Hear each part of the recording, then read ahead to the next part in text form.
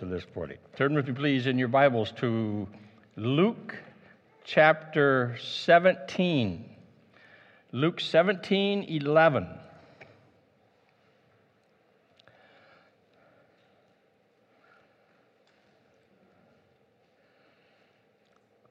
Luke 17:11.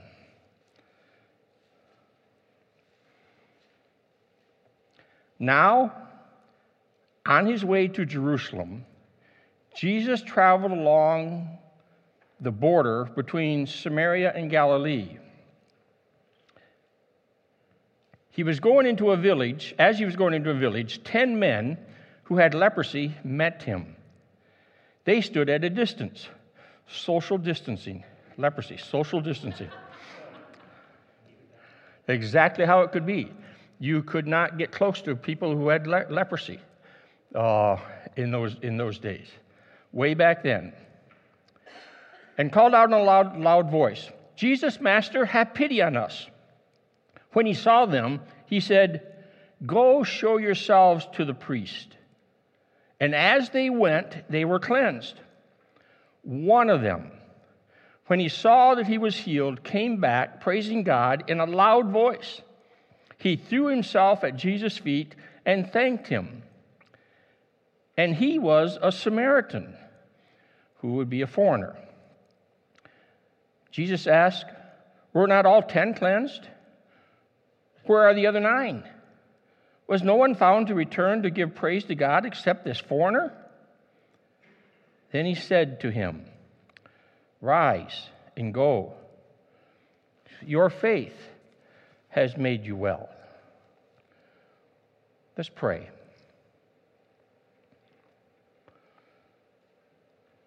It's been a rough year, Lord, and we come to Thanksgiving Sunday. Speak to us.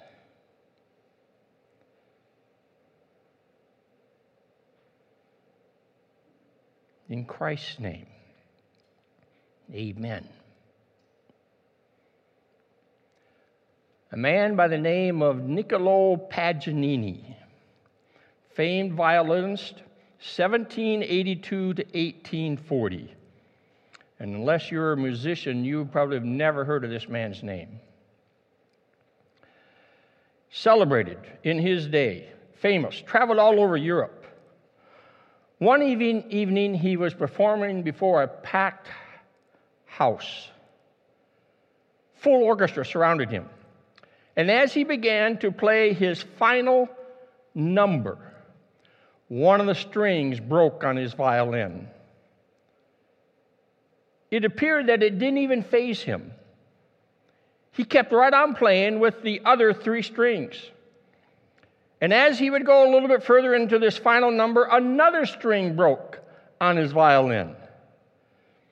And it appeared that it didn't even faze him. Paganini playing on 2 strings.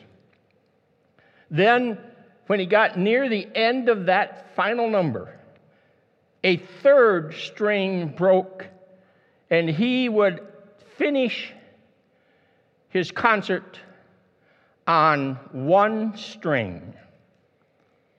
And at the end, everybody stood up, applauded the great Paganini. And he got ready to do the encore. He held up his violin, and he said this, "Paganini on 1 string." And he did the encore on 1 string. The point of the story is this right here. You may have but 1 string to play. This year has turned out to be a 1-string year, hasn't it, now? It's a 1-string year. COVID, unemployment, lockdown, holidays, political mess. 2020 has turned out to be a 1-string year. But if we have only 1 string to play, I ask us to play it with thankfulness.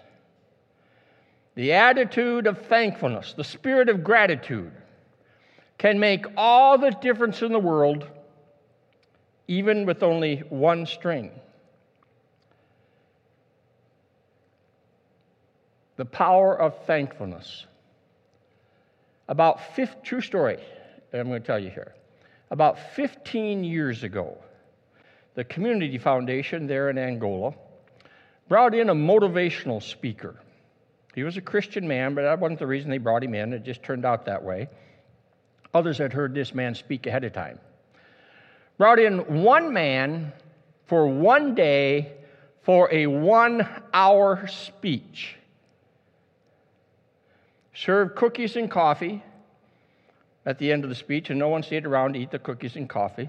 The event was free to those who wanted to attend.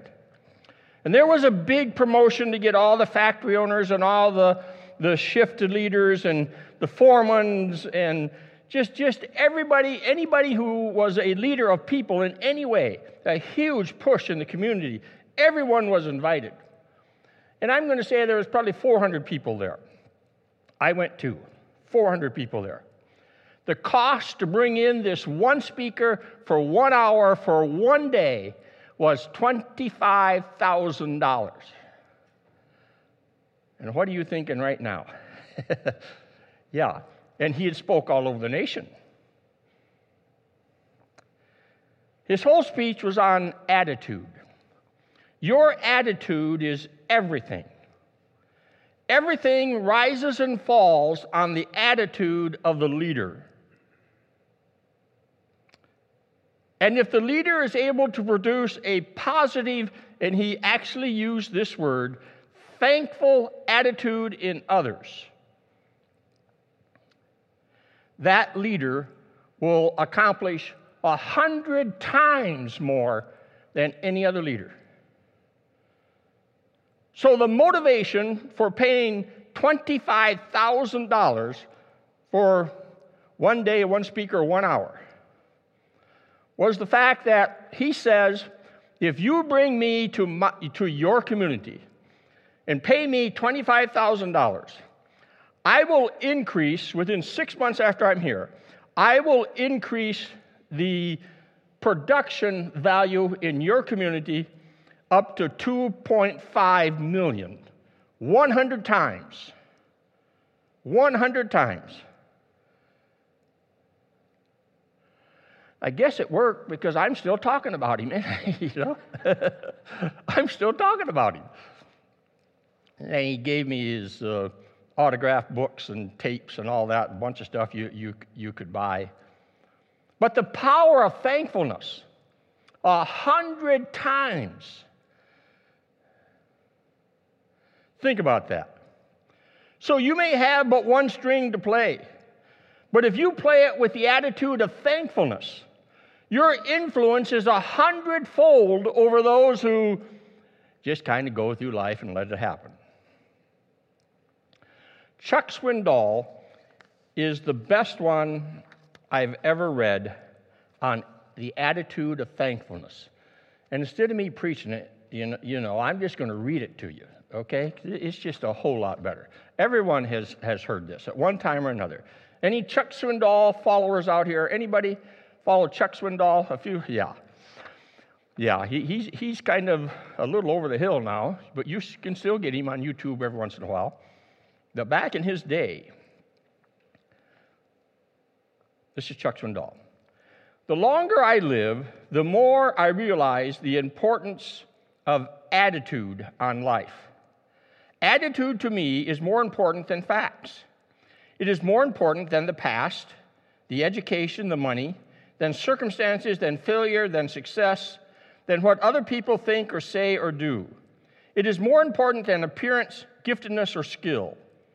It will make or break a company, a church, a home. The remarkable thing is that we have a choice every day regarding the attitude we will embrace for that day. We cannot change our past. We cannot change the fact that people will act in a certain way. We cannot change the inevitable. The only thing we can do is play the one string we have, and that is our attitude. I am convinced, and here's the important sentence right here, I am convinced that life is 10% what happens to me and 90% of how I react to it. And so it is with us. We are in charge of our attitude, and if we have an attitude of thankfulness,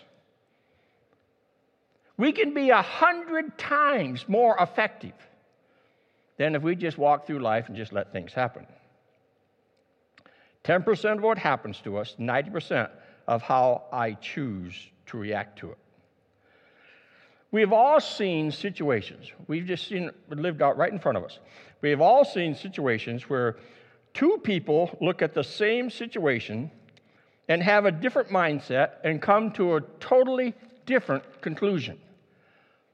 As you go through life, you just are there in meetings or whatever. You just come to a different conclusion. One person would look at a certain situation and they would be motivated to do something. Another person would look at the very same situation and they would be discouraged and throw in the towel. One person would look at a situation and say, wow, I'm thankful for that situation. Another person would look at a situation and say, wow, that's bad. How did that happen? In fact, let me preach this for a while. The Apostle Paul, he's a good one at this. Study how he responded to opposition. Sometimes when he looked at the opposition, he said, I'm going to stay put because I have opposition and the Spirit of the Lord is great. So sometimes opposition, those are his words from the Scripture, he was motivated by the opposition. And I cannot deny, he said, sometimes the opposition is so great, I'm going to close the door, take the dust off my feet and walk on. If we are totally honest with ourselves, let's just be honest. We've all needed help at one time or another with our attitude, haven't we? We may need help daily with our attitude. And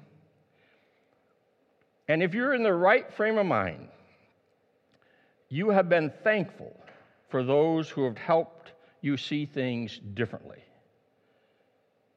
I know that as my life unfolds and where I find myself today in life, and I look back, but I still am looking forward, okay? I am thankful that I have had people in my life who have helped me see things from a different perspective than what I saw it at first.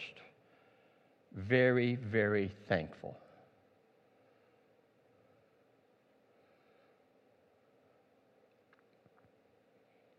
Thankfulness is a choice. It's a choice. Thankfulness is not one of the fruits of the Spirit. It seems to me like thankfulness should be one of the fruits of the Spirit. It just should be. There are 9 fruits of the Spirit mentioned there in Galatians. Love, joy, peace, patience, kindness, goodness, gentleness, faithfulness, and self-control. And the fruit of the Spirit is the natural outgrowth of the Holy Spirit working in our lives. And to me, it seems like one of the natural outgrowths of the Holy Spirit working in our lives is thankfulness. It should be a fruit, but it's not there.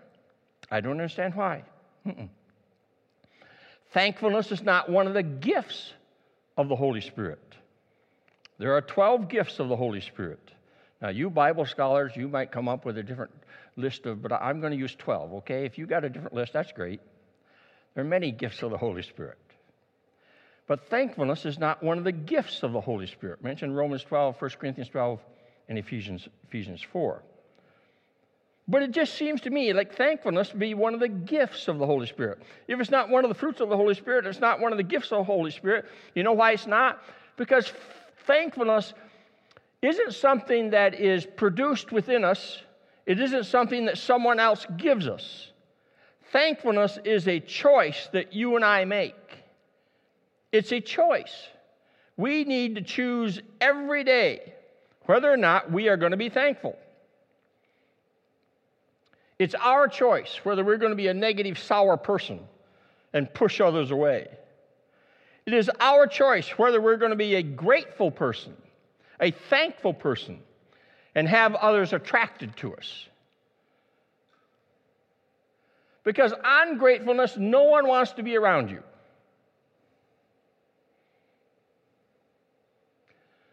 Every so often, you'll find ungrateful people saying things like this: I can't help it. That's just the way I am. I always see things badly. I was born that way. Well, negative Debbie and Donnie Downers, the rest of us just aren't attracted to your attitude. My whole family's that way, you say. And if your whole family that way and all your friends are that way, ungrateful, my heart goes out to you. But I say this to you, that with the help of the Holy Spirit and with a huge dose of self-discipline, you don't have to be the ungrateful one, the Debbie Downers. You can break that pattern in your family. In fact, I challenge you to break that pattern in your family. Be the one who plants the seeds of thankfulness in your family. Plant the seeds of thankfulness in your family for future generations, so that they will reap the harvest of goodness from the seeds that you plant.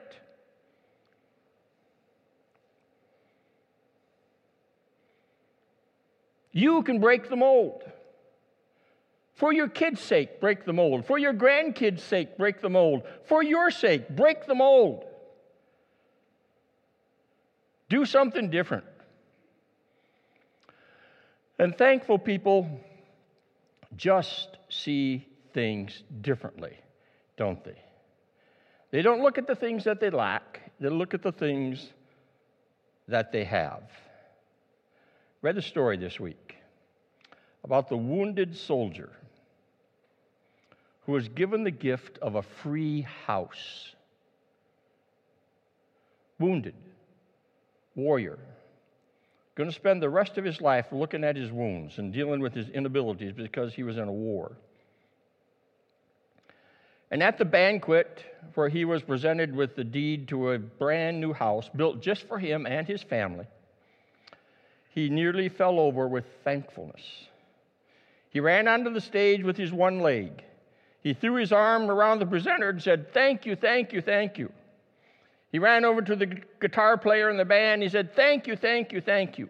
He ran back down the stage to the women in the front row, which I don't know whether he knew them or not, but he went down the row, "Thank you, thank you, thank you," and all that. Then he hugged the waiters in the banquet room, "Thank you, thank you, thank you." He went back up to the presenter and said, "Thank you, thank you, thank you." He lost it with the thank yous. And we would say maybe he had just one string. But he had a thankful heart. He saw things differently.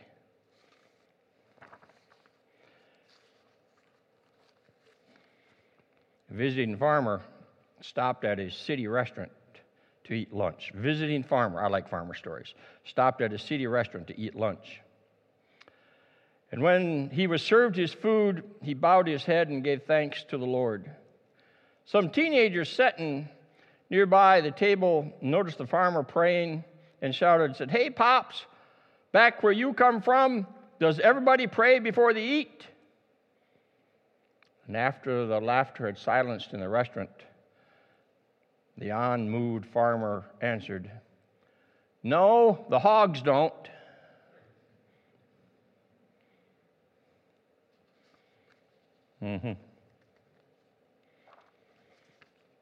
Back to our scripture reading. And with this I'll end. Jesus, on his way to Jerusalem, on his way to the cross, several months away the cross is. He comes into a town, 10 lepers come to him. They shout out, "Have mercy on us." And Jesus doesn't heal them immediately.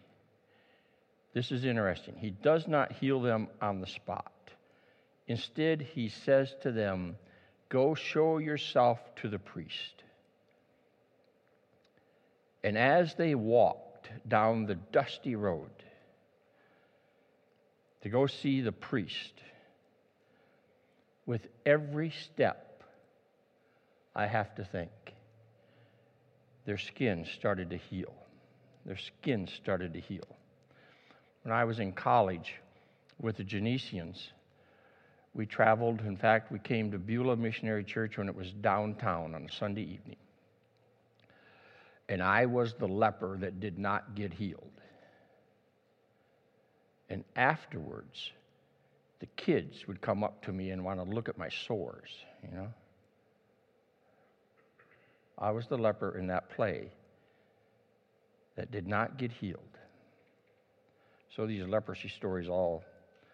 In fact, the makeup crew, everyone was a part of the makeup crew because they wanted to see how bad they could make my sores look.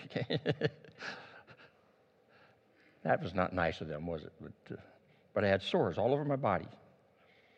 Walked around in rags. Yeah, I was the leper that did not get healed. That had nothing to do with this, really, I guess, does it? All of that. But as they took each step heading towards the priest, they got more and more healed. But only one of them comes back. Why didn't the other 9 come back? I don't really know, but listen to this. 9 reasons why the other 9 did not come back. One waited to see if the cure was real. One waited to see if it would last.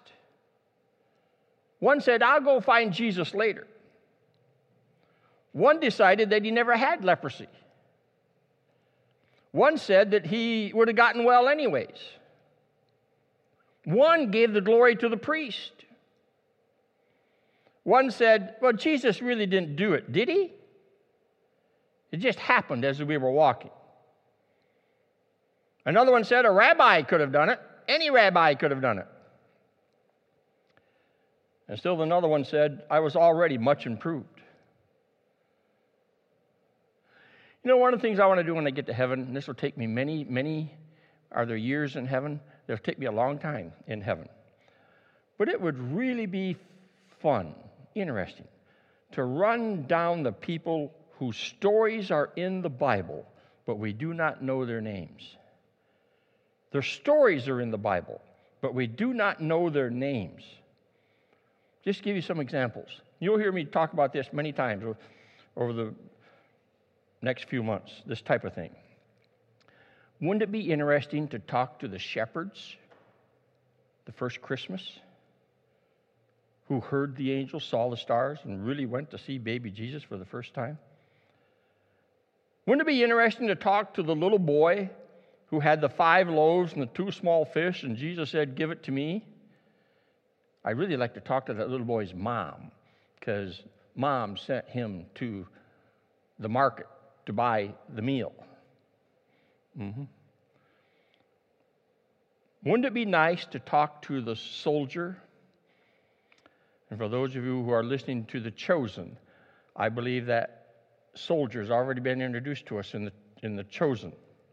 But wouldn't it be nice to talk to the Roman soldier at the cross who said, surely this was the Son of God? And wouldn't it be nice to have the rest of the story and talk to the one leper who came back? I don't know if the other 9 are in heaven or not. It'd be nice to talk to all 9, all 10. But talk to the one who came back. And here are some of the questions I would ask him. I'd really like to know what made him come back. I really would. So why did you come back? Why were you different than the rest? Didn't you fit in with the other group, the rest of the group? Were you always thankful even though you had leprosy? Did you have leprosy longer than the others? Therefore, when you were healed, boy, I'm going to thank the person who healed me. No, we just sat down in our own little corner of heaven, and you could all listen in if you wanted to my questions for him. Did your thankful attitude continue beyond that one time when you saw Jesus and he healed you? Did you reap the rewards of a life of thankfulness after you were healed and others were attracted to you? How many did you influence? Because of your thankfulness, how many did you influence to follow the Lord? Was your life blessed 100 times over? Because the man with leprosy, he didn't even have one string to play in that society. He didn't even have one string to play. He was an outcast.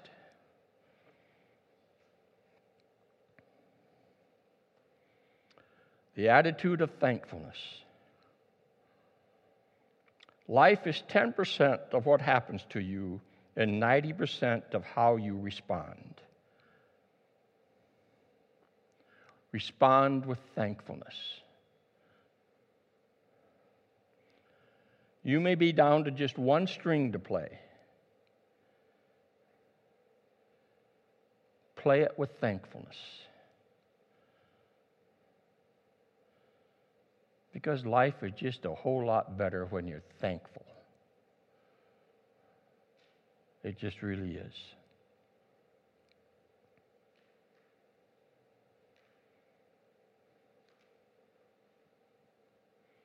Let's end there. So thank you, God,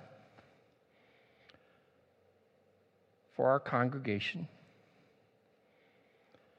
Thank you that you put within our heart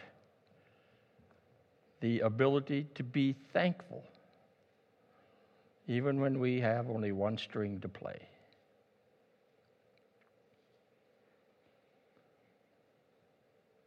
In Christ's name, amen.